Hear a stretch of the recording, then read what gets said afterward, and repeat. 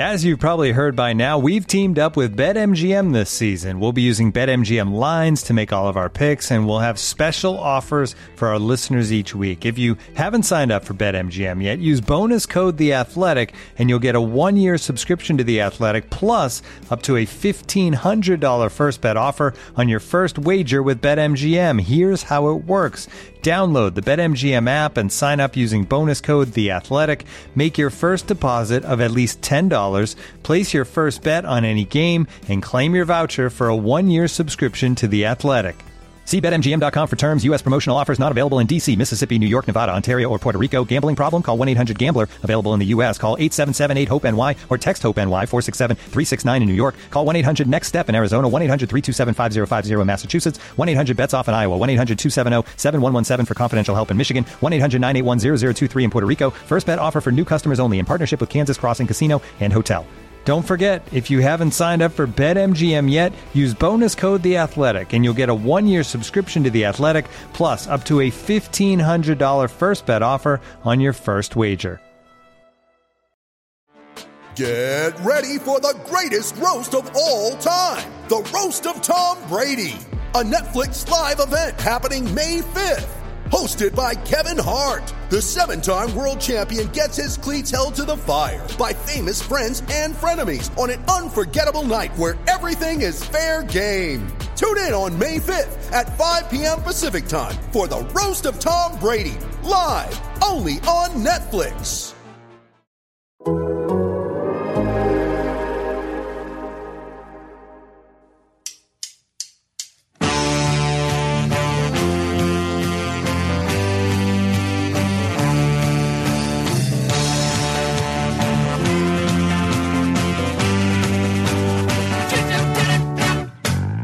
To the Total Soccer Show's Euro 2020 coverage. 2 of the biggest teams in the tournament are out. It was Control-Alt-Delict for the Netherlands, who found out that beating the Czech Republic at the Euros isn't for everybody. It requires a certain skill level. You know, the kind England possess that maybe, I don't know, Scotland don't. And in Seville, Hazard's skill made up for a game that mostly lacked thrills as Belgium sent Portugal packing. Even some classic Pepe poop housing couldn't save it for the defending champions. Joining me today, my name's Ryan Bailey, by the way. I've got a man who's had the same amount of shots on target as the Netherlands did against the Czechs. It's Taylor Rockwell.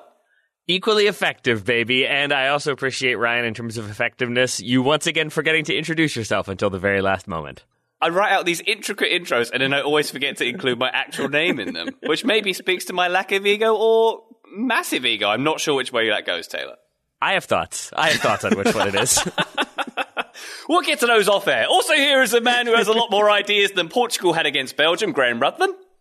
I think that's overselling me, to be honest, Ryan. I'm not sure about that. But thank you. I appreciate it. That's the nicest thing you've ever said about me. Oh, my gosh, I've got to raise the bar of nice things to say about you, Graham, then. Thank you. I'll work on that. And we also have a man who insulted him in the introduction. I just want to point that out. You insulted Scotland once again in the introduction. Well, Graham isn't Scotland. That's just the place he was unfortunate enough to be born in. That's all. And your second one. Well, let's get to my third introduction. It's a man who has scored as many direct free kicks this summer as every single Euro 2020 player combined. It's Joe Lowry. Yes, it is I, the free kick specialist. I am very good at taking set pieces, or just as good as all these players, apparently. Joe, do you find it peculiar that at this stage in the tournament we haven't had a direct free kick goal yet? It seems quite odd. Yeah, just set pieces in general, I think I'd have to go back through the numbers on that or hope that someone's posted them, but I thought set pieces were going to be a much bigger part of this tournament than they've turned out to be, and I think that's quite strange, honestly. Yeah. Just need Kieran Trippier to line one up against Germany. Oh, I've already averted to talk about England already on a non-England match day. I know how Graham feels about talking about England on non-England match day, so I'll cut that out. We had the 39th and 40th games of the tournament, Taylor. Do you feel like you've watched 40 games in the past 2 weeks?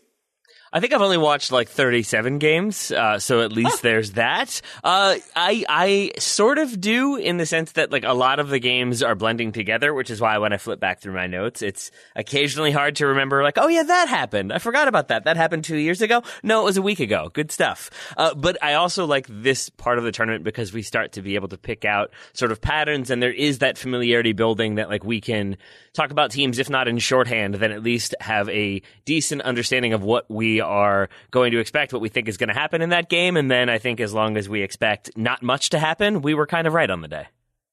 Kind of. Well, why don't we start on that spirit, Taylor, with the Netherlands against the Czech Republic in Budapest earlier today being Sunday. It was 2-0 to the Czech Republic, an unexpected result for many, this one. The first big team of the tournament out in kind of, Graham, what I might describe as a self-destruction of sorts here. The first time since 1980, says Otto Johan, that when tournaments first started being analysed, that the Netherlands have failed to record a single shot on target in a tournament game. Graham, your brief summary to start off with what went wrong here for the Netherlands.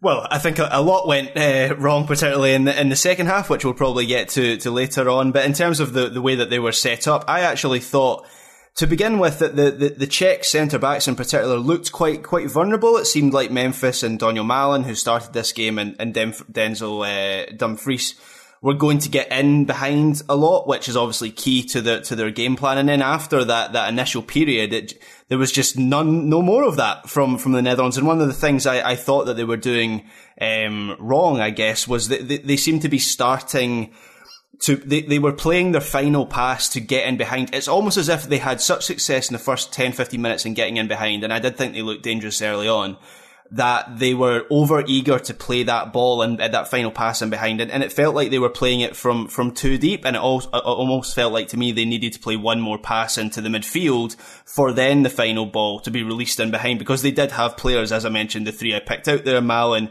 Memphis and Dumfries. They had players who are very good at that, but it didn't work. Daley Blind played the most forward passes in the first half for the Netherlands, 29, which kind of illustrates, given that he's a central defender or part of that central defensive unit, it just illustrated just how bad they were at playing through the Czech Republic. I thought the Czech Republic were really wise to this ploy that the Netherlands have used really well throughout the tournament, where they play a diagonal ball up to Denzel Dumfries.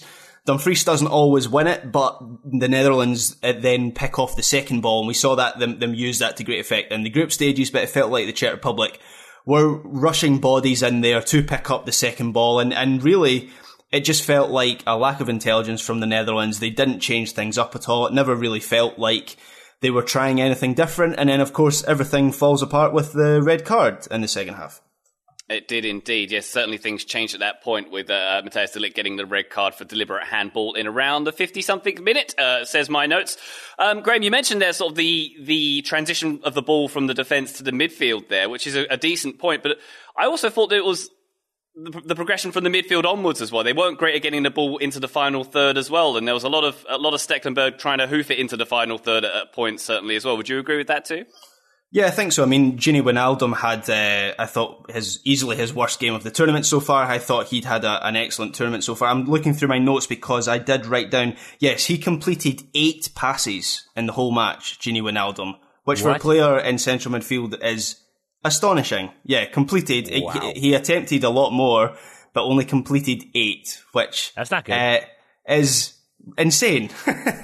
Which is I think that must be forward passes, surely. I mean, 8 passes in the whole match, surely. But yeah, basically, I'm trying to say that I'm trying to illustrate that he had very little impact on the game, and at points I actually forgot he was playing. So that probably speaks to what you're saying, Ryan, that they weren't just struggling to get the ball into midfield. When they did get it into midfield, they were doing very little with it.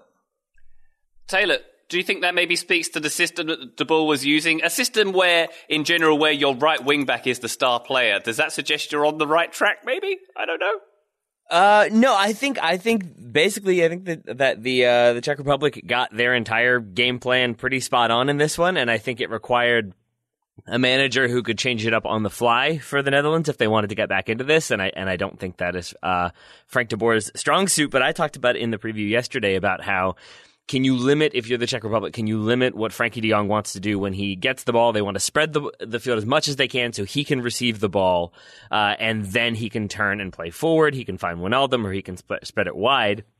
And I think the Czechs did such a really good job of sitting on him, sitting on de Roon, that then it did force them to try to use those wingbacks. And that's where I think there was that over-reliance, because once they recognized, the Dutch, that the long ball wasn't going to be as effective, and I think that's what they were going for in the opening moments, and I think there were chances there. That's where that game did feel a bit like it was going to be more back and forth, but as those opportunities became less and less frequent or less and less obvious, but they still couldn't play through, then they do have to try to transition wide, and that's where those wingbacks do become important. But I think, as Graham has already said, if you're the Czech Republic and you have a contingency for how to deal with that and how to get numbers over quickly to limit the effectiveness of that attack, you really are stymieing the Dutch across the board, and that's where it goes back to you've got to have that next plan, that next level performance, or some other idea to get you through, and the Dutch didn't, the Czechs did, and here we are. By the way, I just checked that Wijnaldum stat, and it is correct. It's total passes. I know I wrote it down in my own notes, but I can't quite believe that. He completed 8 passes in the whole match.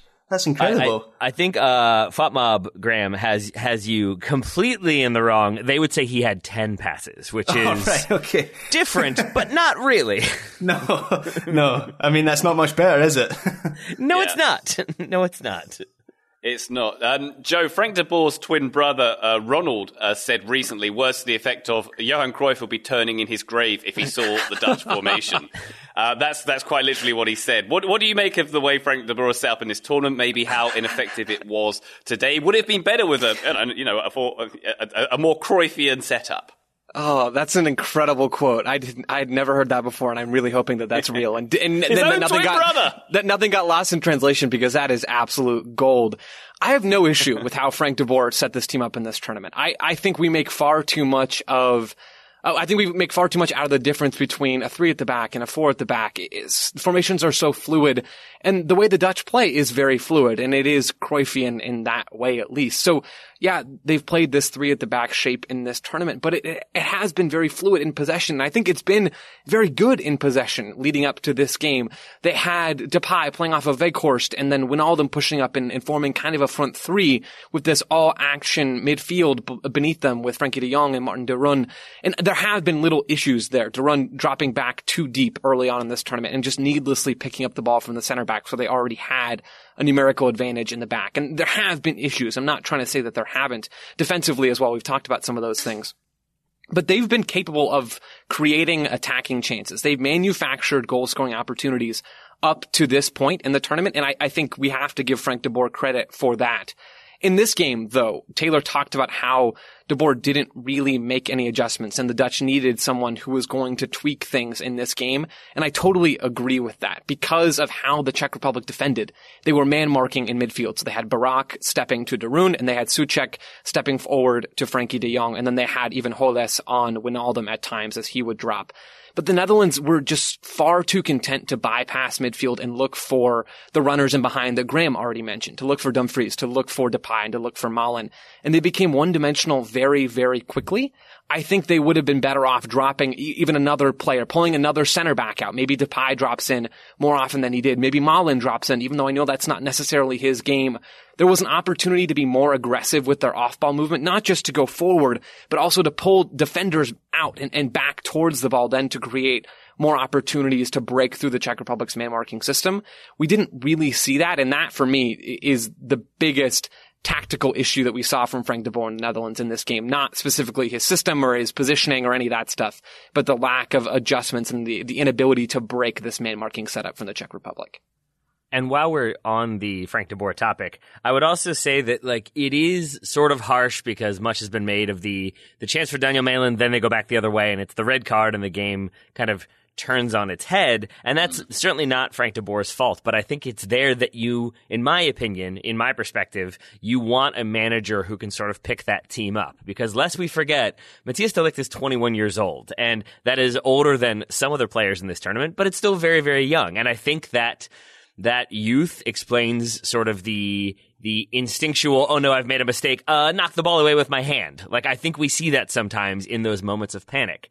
And that's an individual moment, but I really do believe it bleeds into the team if you don't sort of make those proactive changes and then lead from that sideline and pick the team back up. And from everything I understand from Frank de Boer, especially with Atlanta United, that's not really his style. He's not a verbal coach. He's not going to be there screaming encouragement and screaming instruction. He is more of a figure it out. You are the individual. You are a professional. I have put you into this situation. Here are your tactics. This is what I would like you to do. But I don't think that plays as well when you have to adapt on the fly, and that's what was required in this game, and that's where I think you do want that manager who can pick you up and kind of push you on, encourage you to make something happen, or at least have that sort of fatherly, strong connection if you're Santos with Portugal, and that didn't even work today. But I think aside from that, you need that sort of veteran ability there, and I don't think they had it, and I think that's a big reason why they're going home. I also think he makes a mistake with the personnel change, though, as well, after the red card. I mean, the decision to put Quincy Promes on at left wing back means that Van Aanholt, can't say that, gets shifted into the left centre-back position, and then Daley Blind into the centre-back position, which is not a central defensive unit that strikes me as particularly solid from set pieces. And so it's then not a surprise then against a team who have proved themselves as a little bit of a, you're right, there haven't been many good set piece teams at this tournament, but Czech Republic have probably been one of them. And so it's not a surprise that then Holland struggled to defend set pieces with that back line and with Matthijs de Ligt off the pitch. And I know it's not easy to replace de Ligt. You know, he's a high quality elite level centre back, but just having Blind and Van Aanholt as defending set pieces didn't seem like a good idea to me. Graham, I hadn't even thought about that, but that's such a really good point, because it's not just that sort of potential vulnerability there, but it's also that prior to the red card, it had been Daley Blind stepping out, either stepping wide to give them an outlet or moving into the middle the way we saw Andreas Christensen do with Denmark, to be almost another sort of pivot that allows the midfield to move that much further up the field. And just if you're moving him then from that role to the center back role, it requires somebody else to do that, or maybe you're not going to do that anymore, but you're sort of changing multiple parts where you easily could have just brought on another defender, kept Daley Blind doing that thing, and he doesn't then have to change as well as somebody else has to come in and they have to change, and then there's a bunch of changes across the field. That's really interesting, and I think is a very, very good point as to where things started to go wrong. Well, the first goal with the corner, letting the Czechs get two headers off in the 6-yard box, is a pretty good example of how the defence let them down. At that point, yes, that's a very good indication of that. Graham, is it possible that this Dutch team all along sort of flattered to deceive? When you look at, they came through the group very well with Austria, Ukraine and North Macedonia. But is it possible maybe that group flattered them a bit and they ultimately have exited at the point they deserve? Yeah, I think that's a conclusion that I've drawn from this performance. I know things went against them, but coming into this tournament, I didn't expect much at all from the Netherlands. They were my team that I put down in my predictions as my predicted flop of the tournament. So I was actually a little surprised at how easily they did manage to get out of that group. And then maybe we get a little bit high on that, and I started to change my impression of this team, my perception of this team, when actually I probably shouldn't have done this, and we probably all had it right before the tournament started. So I think this was a measure of where this Dutch team is at the moment, and it's a real shame, because if had this tournament been played a year ago, I actually would have had them among the front runners. They had real momentum. They'd done well in the Nations League. Obviously, Van Dijk was fit, and Ronald Koeman seemed to be getting more out of this group of players. So things spiraled for them very quickly over the course of a year, and also in this match, which kind of reflected that. And Joe, a little note on the Czechs as well. A pretty deserved win for them, we can say. They did ultimately create the better chances here, probably. Looked very disciplined, definitely made the most of having the extra man. Bully for them? Yeah, absolutely. This team, man, I have this love-hate relationship with the Czech Republic. I imagine Graham's relationship is just a hate-hate with the Czech Republic. But for me, I don't really enjoy watching this team play soccer. But man, they are really good at just mucking things up, right? They'll just go around and they play like this Bundesliga mid-table team, right? Where they just go around and they press a little bit and they man mark in certain situations and they trap you against the sideline. They win the ball, they attack in transition, and then they repeat that cycle. And I thought they continued in this game to do a lot of those things quite well. And honestly, when the Netherlands went down to 10 men, I thought they were going to be in a little bit of trouble, the Czech Republic, because yes, they have a man advantage, But when you go down a man, your natural inclination, if you're the Netherlands, is to sit deeper. And that's exactly what happened. I thought the Czech Republic might have some real issues breaking through a 4-4-1 block for the Netherlands, or at times it looked like a 5 at the back, or whatever the shape was for the Netherlands. I thought they were going to have some issues breaking down the Dutch, and they kind of did, but they still got the goal on the set piece. They get that opening goal outside of open play, and that's huge for them. And then they get the second one off of a long ball, then they win the second ball after the Netherlands look way too tired or really lacking discipline in their positioning. And they get the second goal to ice this thing. And I just think this is a very, very strong performance from the Czech Republic, even when I thought that red card might actually sort of counterintuitively work against them. Well, there we have it. The Czechs are through. They're going to face Denmark in Baku next Saturday. One of the Czech Republic and Denmark in the semi-finals of Euro 2020 at Wembley Stadium on the 7th. What a world we live in. We'll be back right after these messages to talk about Belgium against Portugal. Looking for an assist with your credit card, but can't get a hold of anyone? Luckily, with 24/7 U.S.-based live customer service from Discover, everyone has the option to talk to a real person anytime, day or night. Yep, you heard that right. You can talk to a real human in customer service at any time. Sounds like a real game changer if you ask us. Make the right call and get the service you deserve with Discover. Limitations apply. See terms at discover.com/creditcard. This episode is supported by Season 3 of FX's Welcome to Wrexham. Celebrity owners Rob McElhenney and Ryan Reynolds' small-town Welsh football club has finally been promoted into League 2 after 15 seasons in the National League. Dedicated staff and supporters celebrate the city's return to glory while bracing for the newfound challenges that come with being in a higher division. Will Wrexham AFC stand up to the challenges and rise again into League 1? FX's Welcome to Wrexham. Catch all new episodes Thursdays on FX. Stream on Hulu. Total Soccer Show, we have returned. Let's talk Belgium against Portugal. This one finishing 1-0 to the Belgians in Seville. This was the highest level fixture of the tournament by FIFA rankings, which I do love. First versus fifth in this one. The defending champions are officially out. Belgium will be playing Italy in Munich on Friday night. That sounds like an absolute cracker. Joe, let's start with your thoughts on the Belgians here. They had 2 days more rest than the Portuguese here. Do you think that showed maybe? What did you think of them? I didn't think it showed really at all. I thought, man, I don't think Belgium was especially good in this game, specifically with the ball, because I think they defended well enough at the end, and there's something to be said for staying compact and defending and seeing out a result. I think that's noble. But the way they approached this game in possession, I thought we'd kind of seen this whole thing before from them earlier on in this tournament. Yes, they'd scored goals in the group stage, but I don't think I really ever thought that in possession, not in attacking transition, mind you, but in possession, that this team was particularly strong. And I think we saw their weakness in that phase of play again today. The first half just had a lot of stale possession for both teams. Belgium were in this 3-4-3. They had Eden Hazard and Kevin De Bruyne underneath Lukaku, and then when they defended, De Bruyne would step up as the 9 and Lukaku would shift wide. But really, no matter who was where and no matter where the ball was on the field for Belgium, they were slow to circulate the ball and they were hesitant to make runs in behind. Thorgan Hazard and Thomas Meunier would make runs out wide from their wingback positions. But centrally, it was a lot of coming to the ball and no one actually stretching Portugal vertically.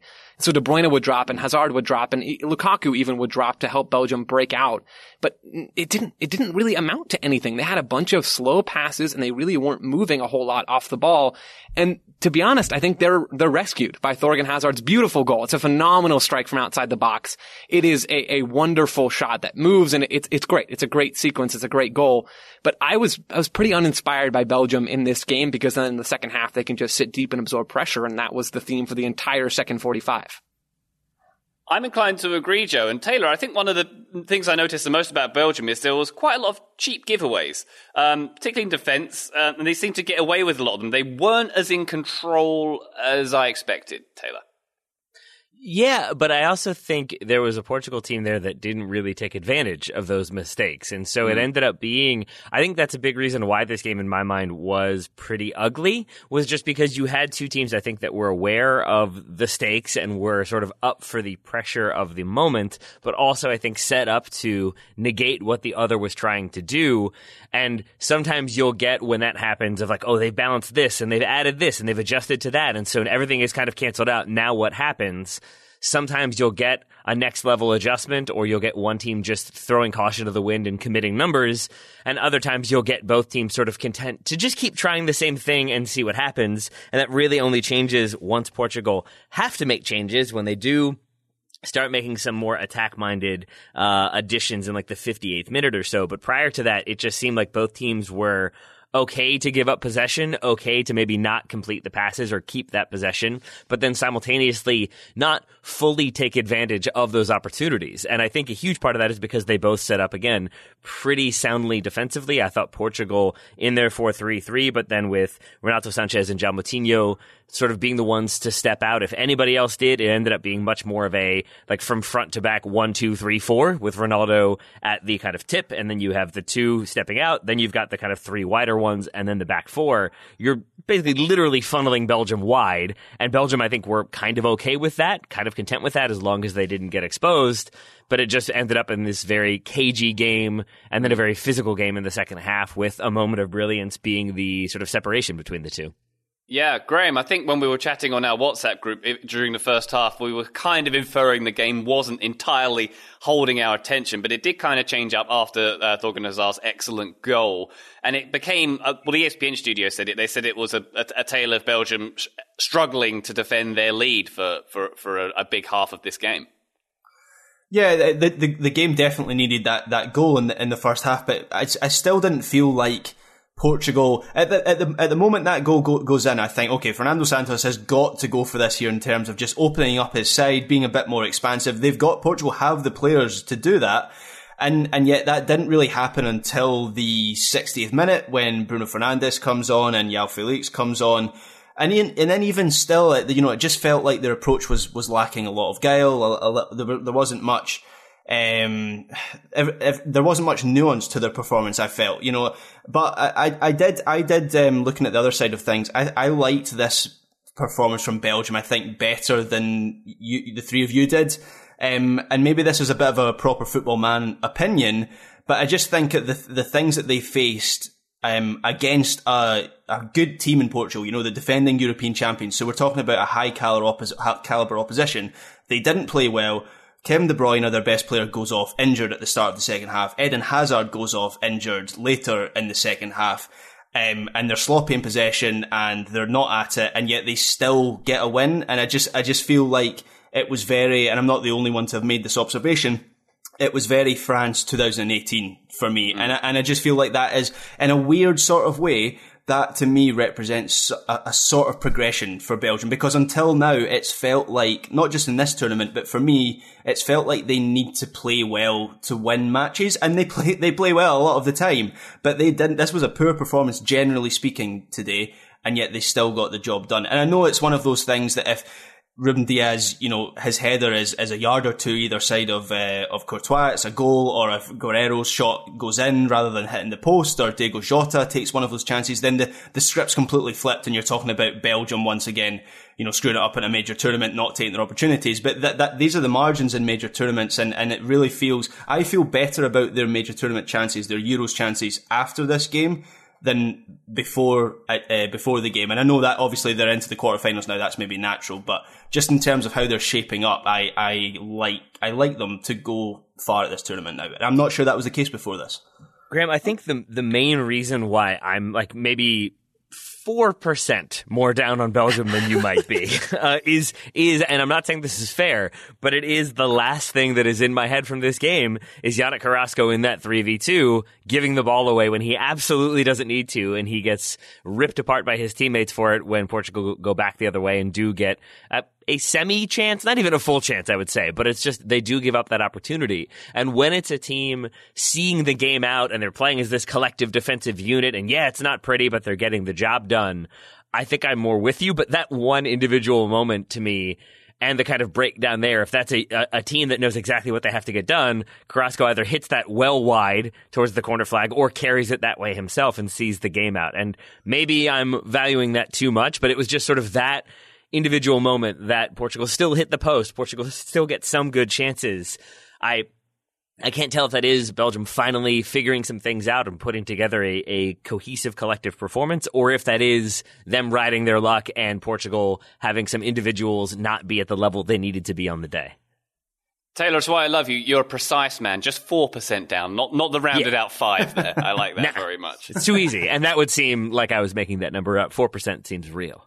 Well, we know 97.7% of statistics are all made up on the spot, Taylor. So there you have it.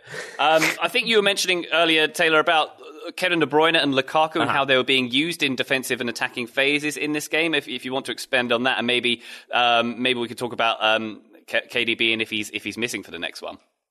I would love to, except that I don't think that was me, unless I was talking without kind of realizing it, which has happened before. I feel like that was either Graham or Joe. Joe? Yeah, that one was me. Yeah, that was me. Okay. It was some interesting positioning from Roberto Martinez in this game. Something that we've seen before, but I'm not sure we saw it this regimented before. So Lukaku is this number 9. He's strong. He's quick. He's really good in terms of his movement. Very dangerous in the box. And De Bruyne is this more playmaker-y type. But for Martinez, sometimes he'll swap their natural roles and he'll put De Bruyne as the 9 and Lukaku off to the side. And we saw that when Belgium defended in this game. And we were texting a bit about this in our WhatsApp group chat. And kind of what the conclusion that we came to is you shift Lukaku over to that right side defensively. You have De Bruyne at the 9 for maybe 2 reasons. The first reason being De Bruyne is a little bit more capable in terms of his pressing. He's a little bit more active. He's a little quicker in his short movements. And so if you have him as the 9, he can screen the opposing midfielders. He can step to pressure the center backs if you're Portugal. So I think that made sense. In Lukaku, you can hide a little bit more defensively because he doesn't make as many of those short pressing runs defensively.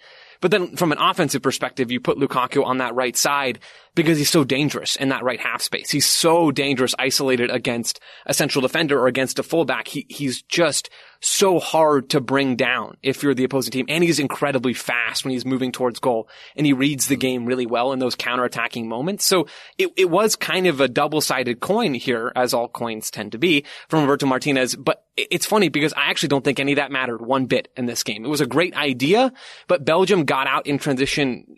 They didn't get out in transition very much at all in this game for a couple different reasons. They were back defending deep. I don't think they were super precise in getting out in the first place. And then Portugal very good with their tactical fouling, which was sometimes called fouls and sometimes not. But either way, it slowed those Belgium attacks down and it made it difficult for them to get out into space quickly, which I really do think is their best attacking method. It's not their possession play. It's their attacking transition play. But we didn't really see a whole lot of that in this game, and it's going to have to be better against Italy. Yeah, Joe, I would agree with all that, and I would say that that kind of attacking transition play is their strongest suit, and I would say their second strongest suit would be just after that first attack maybe breaks down, because in this game I would argue that goal comes from, it's sort of like a hectic partial clearance from Portugal after Belgium have been attacking, and I think it goes to Meunier, I believe it is, who squares to Torgan Hazard to hit. And there were shades there for me of the Kevin De Bruyne goal against Denmark that gave Belgium the win, where it's that ball that goes across, you're playing against a very defensive team who are trying to sit in, trying not to give up any opportunities, and the way to maybe get one is to pull them to one side, quickly shift it to the other, ideally to a late arriving runner who is open, who hasn't been spotted. That's what happens for the goal against Denmark. That's what happens here. And it's why I think Torgan Hazard is trying to hit that one as quickly as he can while still carrying the ball forward at full speed. It takes a couple touches to maybe make the situation even that much more dire for Portugal, and then he hits that shot. And it is such a good shot. Ian Darke was criticizing Rui Patricio for it, and maybe he could have done better. But to me, if you're watching it from the reverse angle, when that ball is first struck and the way it swerves initially, you can see Rui Patricio thinking, okay, I know where this ball is going, and he does that little hop that goalkeepers do to then take that next big jump. And as he gets his feet set is when he realizes, I think, that the swerve is going back the other way. But at that point, his momentum is sort of set that he has to really then move the other way and push himself back off, and that's why he doesn't get the full extension and get that hand to it. So it's just the importance of hitting that ball the way Hazard does, with the pace he does, with the swerve he does. If he takes another touch, or maybe even if he hits it a touch sooner, I think that ball gets saved. But because of the disguise on it, but also the rapidity of the movement, I think that's where the opening comes, and that's where the goal comes from. And a lovely goal it was too, Tate. Yeah. Graham, with the Portugal performance here, we've touched on it a little bit and how they changed things up, and Joe certainly mentioned their more physical style of play. It did seem like the second half they ramped that up a little bit, and I think was it a case of, okay, we've thrown the kitchen sink at them, now let's just try and hack them a little bit to try and get a result here? I mean, there's a classic Pepe moment in this match, which I know from an attacking sense didn't offer much, but for our entertainment, it certainly offered a lot. It was a look on his face, wasn't it? It was like, what did I do? After he just gone through someone. I think someone tweeted me saying that Pepe has had a long career of trying to stop others from having a long career, which was a good way of putting it. But yeah, I obviously expected a lot more of Portugal. Maybe actually given their performances in this tournament, I didn't. But before the tournament, I expected more of them. But just looking through the players that played today, and as much as Santos does deserve criticism for the way that he kind of stuck in 2016, he went with a conservative style because he needed to mask a lot of deficiencies in that team. And you look at that 2016 team, and it's nowhere near as strong individually as this team is. So he deserves criticism for not really adapting. I know he adapted a little bit, but not adapting that much from 2016 when he's got a lot more to work with in this squad. But I just looked through the number of players in this team who just didn't perform individually at this tournament. Diogo Jota had a bad tournament. Bernardo Silva had a meh tournament, you would say. João Felix had a bad tournament. Bruno Fernandes had a bad tournament. I personally felt Ruben Dias didn't have a good tournament, especially compared to how he'd been playing in the Premier League. I think Rui Patricio had a okay tournament, but could have done better. So when you have that number of individual performers who just don't turn up, I think it's going to be difficult. It felt like Portugal had a lot of players out of form, and really you would say maybe only Renato Sanchez and Ronaldo were maybe the only players who really looked at it at this tournament. Renato Sanchez, of course, is the European Championships expert. He does tend to turn up at this tournament. But something else we were speaking about off-air, gents, Taylor, I think you made this point, was the issue of fatigue in this tournament. We did know it was going to loom over Euro 2020. Are the Portuguese sort of poster boys for that fatigue? And certainly when you look at Bruno Fernandes, or Bruno Fernandes, as Derek would have us say. Yeah, I think this whole game maybe is, because you do have Hazard going off and you do have Kevin De Bruyne with another injury, so maybe that's it on the Belgium side. But yeah, then for Portugal, I don't think this is just my sort of fandom and love for him at the Man United level coming to play, but Bruno Fernandes has played between 70 and 85 games. I saw varying numbers on Twitter. Again, stats could be made up. But in the last 12 months, that is a lot of games played. And so it's less so 12 years, but it is in 12 months. And so for him to then come in and to be expected to do sort of the same role, and at Manchester United, it's so much running, it's so much mental work, it's so much fatigue in the game that I feel for him. But there are still then moments that I think, to go the opposite way, that it's such a tiny little thing, but again, it stood out to me that I put it in my notes. In the 91st minute, there's a ball rolling out of bounds that Rafael Guerreiro sort of has no business getting to because of how much he also has played. And he not only gets to it, but he sort of does the roulette turn, stops it on the line, and is able to then get his feet set and pass the ball. And it just stood out to me because I have sort of been in that situation late in a game when you're trying to chase that loose ball down. And I, a not world-class player, have many times dribbled it straight out of bounds or fallen over trying to keep it in because the legs just don't work the way you want them to. And so it's a credit to him, Rafael Guerreiro, and that level of fitness. But I think for a lot of other players in this game, it was the opposite story. It was just heavy legs. They weren't at 100% or even 95% capability, but that little difference, if it's 92 instead of 100, we're going back to made up statistics again. That is the difference. It is such a thing, and it's such an intangible thing, because if you're an athlete and you expect to be able to get on the end of a ball, if you're a player who's reliant on your speed and you know that normally I'm getting to this ball before it rolls out of bounds, and then you don't, it's a strange moment, and it takes a little bit of recalibration to think, am I slowing down? Am I fatigued? Am I not good enough anymore? Like, it has an impact. And I think that these players are trying to do the things they would be doing at 100% fitness. But if you're doing it at 80, 85, 90%, that little difference shows, that little lack of control shows. And if other teams are there to exploit it, then I think it shows all the more. It does indeed. Well, Belgium and the Czechs are through to the quarterfinals. And when we come back after this break, we'll be talking about four more teams, in fact, who'll be trying to get through to that stage in tomorrow's matchups. We'll be right back. This episode is brought to you by Michelob Ultra, the official beer sponsor of the NBA. Want to get closer to the game than ever before? Michelob Ultra Courtside is giving fans the chance to win exclusive NBA prizes and experiences like official gear, courtside seats to an NBA game, and more. Head over to MichelobUltra.com/courtside to learn more. Today's episode is brought to you by our old friends, Mack Weldon. Wouldn't it be nice if we could have things both ways, like a 0-calorie cheeseburger, internet ads in March that weren't just reminders to do your taxes, a dog that never needs walking after midnight when it's cold, a Manchester United that is consistently good instead of their current scattershot approach?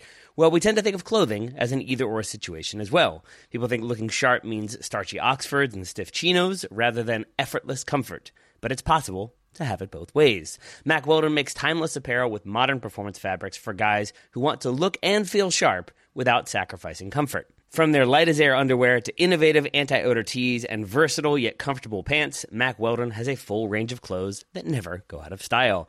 I got a few things recently, including a long-sleeve polo, which I love, maybe the most comfortable t-shirt, which I also love, and my new favorite sweatpants, the Ace sweatpant. It's exactly what I described above, comfort and versatile, but still stylish. It's the type of sweatpant I can wear to pick up my kids from daycare and not think, I'm now wearing sweatpants in public, the other parents will judge me. Now I just think, judge away, nerds, because you will never be this comfortable unless you're also wearing a pair, in which case, high five. Mack Weldon is not flashy. It's just classic, always in style, and made from the world's most comfortable performance materials. They're designed to fit both your style and the demands of modern life. So get timeless looks with modern comfort from Mack Weldon. Go to MackWeldon.com and get 20% off your first order with promo code TSS. That's MackWeldon.com, promo code TSS to get 20% off your first order. Thank you to Mack Weldon for sponsoring today's episode.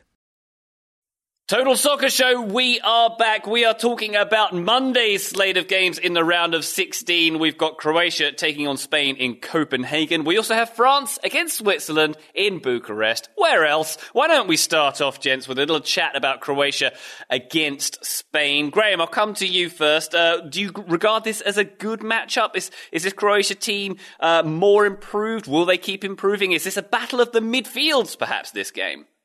Yep, that's what I was going to say. This game is going to be, I think, pretty much decided on who controls the centre of the pitch, because that is the strength of both of these sides. You could say, actually, the weakness of both of these sides is pretty similar as well, and that's Spain and Croatia, even though Croatia did score 3 against Scotland, but we won't go in depth about that one. But they have struggled for goals at this tournament, and Spain similarly so, even though they also, in their final group game, kind of found something in attack. But I think from the Spanish perspective, I'm going to be interested in the team selection from Luis Enrique. He made a number of changes, I think 4 changes for that final group game against Slovakia. Obviously had the desired effect because they won 5-0. How much of that was down to Slovakia being garbage? I guess we will find out. I think of the changes that were made, that the ones that will stick will likely be, I think, Sergio Busquets in the centre of midfield. We've spoken previously about Luis Enrique, how he actually tends to prefer the physicality of Rodri in that role, but I don't think you can ignore how well Busquets played against Slovakia and how things just seemed a lot more balanced with him in the centre of the pitch. So I expect he will start. I think Azpilicueta will probably start at right back over Marcos Llorente. The two that are interesting is Sarabia. I think it would be very harsh for him not to play this game, given that he, scored one and got an assist against Slovakia. So I'm leaning towards that he will start this game. I think Eric Garcia, though, might come out and Pau Torres might come in central defence. That seems to be what the Spanish press are saying. And that might be, well, this is the thing, that might have been to combat the pace that Croatia have, and they can have an attack through the likes of Ivan Perisic. I know it's a different side of the pitch. Perisic tends to play on the left, but he is actually out of this match after testing positive for COVID. So that's not going to help Croatia in an attacking sense. So I'm interested to see what Dalic does to switch things up, because he's such an important part of the way that they play. So I'm not entirely sure how they're going to get out and harm Spain, to be honest, without him. Joe, what do you think about that? What do you think Croatia are going to do here? There's probably going to be a 4-3-3, right? And as Graham mentioned, no Perisic there. How do you think they're going to approach this? It'll be either a 4-3-3, like you're saying, Ryan, or a 4-2-3-1. I'd guess we'll see Brozovic in midfield again for this game, just to provide some defensive mettle in that space. Graham already talked about how this is going to be midfield versus midfield, right? I think Croatia are going to spend a lot of this game defending, because Spain have proven that they are very capable of controlling the ball and using it in certain instances to create goal-scoring opportunities, that game against Poland really being the big exception, where I don't think they created a ton of quality chances until later on in that game, and the expected goals from that flattered them a little bit. But I really just think Spain are going to run Croatia down. I think Spain are going to control this game pretty much from start to finish and put in a pretty comprehensive winning performance. Croatia without Perisic, as we've already talked about, they lack a lot of attacking quality. They don't have many players who I think, if I'm Spain, I'm worried about on the counter. And then in possession, both of these teams like to hold the ball, but Spain is just a better Croatia at doing that. They're more effective. They've created better chances in this tournament. It's hard for me, and I'm not saying this all couldn't be wrong, because it's anybody's game at this point, but it is much easier for me to envision Spain running this game than almost any other outcome. Taylor, probably a decent bet that Spain are going to have a decent amount of possession in this one. Do you think they'll convert that into meaningful chances and goals? I do. I do think so. I think the Ivan Perisic loss is a very, very big one for all the reasons we've already talked about. I would also add that he is 6'1" and deceptively good in the air, so is another aerial threat sometimes for Croatia. But the big one would just be the veteran wisdom combined with he still has got some speed to be able to hit you on the break, and sort of combining with Luka Modric and then playing it further forward. I feel like that could have been a threat that Spain had to worry about, and now they won't as much. So I'm with Joe that I think it's going to be Croatia trying to have plans A, B, C, D, E, F, and G all the way down to deal with whatever Spain throw at them. But then if they can't alleviate that pressure via counterattacks or consistent attacking threats, I don't know how they hang on for the entirety of the game. That said, we would expect Spain to go with that high line, which can be exposed if they get frustrated, if they get fatigued. So if this game is 0-0 at halftime, I think Croatia is probably happier. And then we have the, will they be more Italy or will they be more the Netherlands approach to the second half for Spain, of will that pressure mount and will they find a way through and alleviate the pressure, or will it build and build and they'll have a big mistake and that leads to a big loss? I think we'll kind of know some things based on where we are at halftime, which is not saying that much because that's sort of how the game works. When you're halfway through, you know some things. But I think Joe is absolutely right that it's going to be a lot of Spain possession, a lot of passes completed. If you're a betting person, I would take the over on passes completed for Spain. Not a bad punt there, Tay Rockwell. Croatia against Spain is the 12 Eastern kickoff on Monday. The 3 p.m. Eastern kickoff is France against Switzerland. Graham, what are you thinking about this one from a French perspective? We're going to see Big Benz and Mbappe up front with Griezmann behind. Any surprises? Maybe, I don't know, fullbacks? I'm trying to think where they might change things up. Yeah, so the fullback position, particularly the left-sided fullback, is going to be interesting because Lucas Hernandez is a major doubt for this match, and Luca Digne is also, I think he's either a doubt or he's completely out of this match through injury. So it looks like they're going to have to play Leo Dubois, I think is how you say that, plays for Lyon, and that's not a normal position for him. So I'm interested to see if how that works. Other than that, it's going to be pretty much the same as always for France. I think Pogba's been excellent in this tournament as a sort of footballing quarterback, playing those passes for Benzema and Mbappe. in attack, and that's going to be key to the match for Switzerland, is just finding a way to close up that space and not allowing themselves to be exposed and behind. And from the Swiss side of things as well, I think it's going to be pretty much more of the same from Switzerland. I don't expect massive changes from them. I think the likelihood is that they'll probably start in a back three with Mbabu and Zuber as the wing backs. That'll be where they find a bit of width, and then Xherdan Shaqiri for a little bit of stardust to make something happen, as he tends to do at a major tournament. Yeah, France losing both their left backs in that last game. So Leo Dubois from Lyon coming in there. That'll be some poeticness there for the French. Very nice indeed. Joe, your thoughts on France? I think, was it you? I'm confusing things you've said today, but did you say you thought France might creep their way through this tournament with their thrilling Deschamps style? I probably have said that. I'm guessing others in this panel have said it as well. France don't really thrill, do they? They have the players to do it. Pogba thrills, right? Mbappe thrills, Benzema thrills. But France don't thrill. They don't come out here and play through you and possess and do all that stuff that we like to watch. They're pretty tactically conservative, right? They're like Portugal, really, they're like Belgium in a lot of ways as well, and they're like England. A lot of the big teams choose to be a little bit more conservative in how they approach games, and that's fine. And I think for France, it's especially fine in this game, coming up against a Swiss team that likes to use the ball and is willing to step forward and play.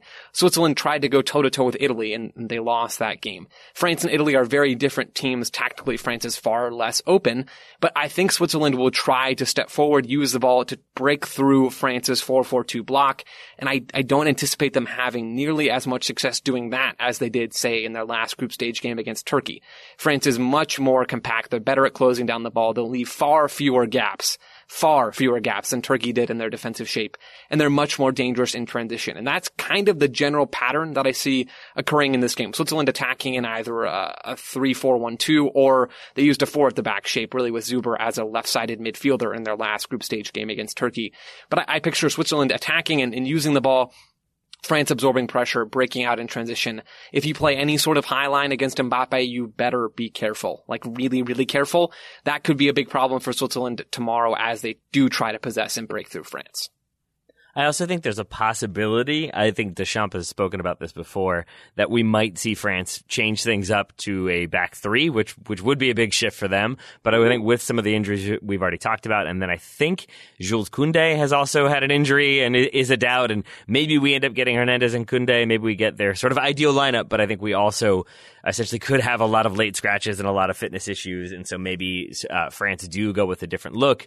But either way, I think it's going to be a really, really fun game because the Swiss have proven themselves capable of being very stodgy, but then also being very fun to watch. And Xherdan Shaqiri drifting around, how France are able to mark him or how they try to mark him out of the game while still having numbers centrally and finding opportunities to play in Kylian Mbappe. I just think there's going to be lots of moving parts to this game, and it's going to be another one where how teams make little adjustments to negate what the other is doing while simultaneously being able to still do what they want to do. That will tell the story of the game. If we're betting on Spain pass completion, Tate, could we also bet on this game being a bit more interesting than the Spain-Croatia game? So it seems like this one's got the ingredients to be a bit more edge of the seat, potentially. Yeah, I think so. I think that there's still the like X factor components of like Granit Xhaka at any time could get a yellow or a red card for any number of things, and you could still have those clashes, those physical moments, but then I think, yeah, you also have teams that are capable of playing on the break, capable of being defensive on occasion. I think both teams can possess in the attack and move the ball quickly and have shown an ability to play out of the press if they need to. So I think this will be an exciting game. I don't even think this is like a reverse jinx or it is going to end up being 0-0 throughout. It has the potential in my mind to be one of those strange games where even if it is 0-0, I think it could still be pretty captivating from start to finish. Indeed. So that's France against Switzerland and Croatia against Spain on Monday, all of whom would be competing to lose against England in the final on July 11th. So that's about wrapping up our podcast for today, gents. Taylor Rockwell, thank you so much for your time, sir. I appreciate you. I appreciate you, my friend. Graham Ruthven, appreciate you. Thank you, Ryan. It was good fun as always. What a response. Graham was so uncomfortable right there. So uncomfortable. I'm going to be really open and tell Graham how much I appreciate him every day. Please do. Let's just all tell Graham nice things about stuff and watch him struggle to deal with it. I'll keep quiet, but I'll Joseph, shake your hand if I'm appreciate ever in you Scotland, too. Graham. Ryan, I appreciate you as well. And listeners, of course, we appreciate you. We'll see you next time. Bye!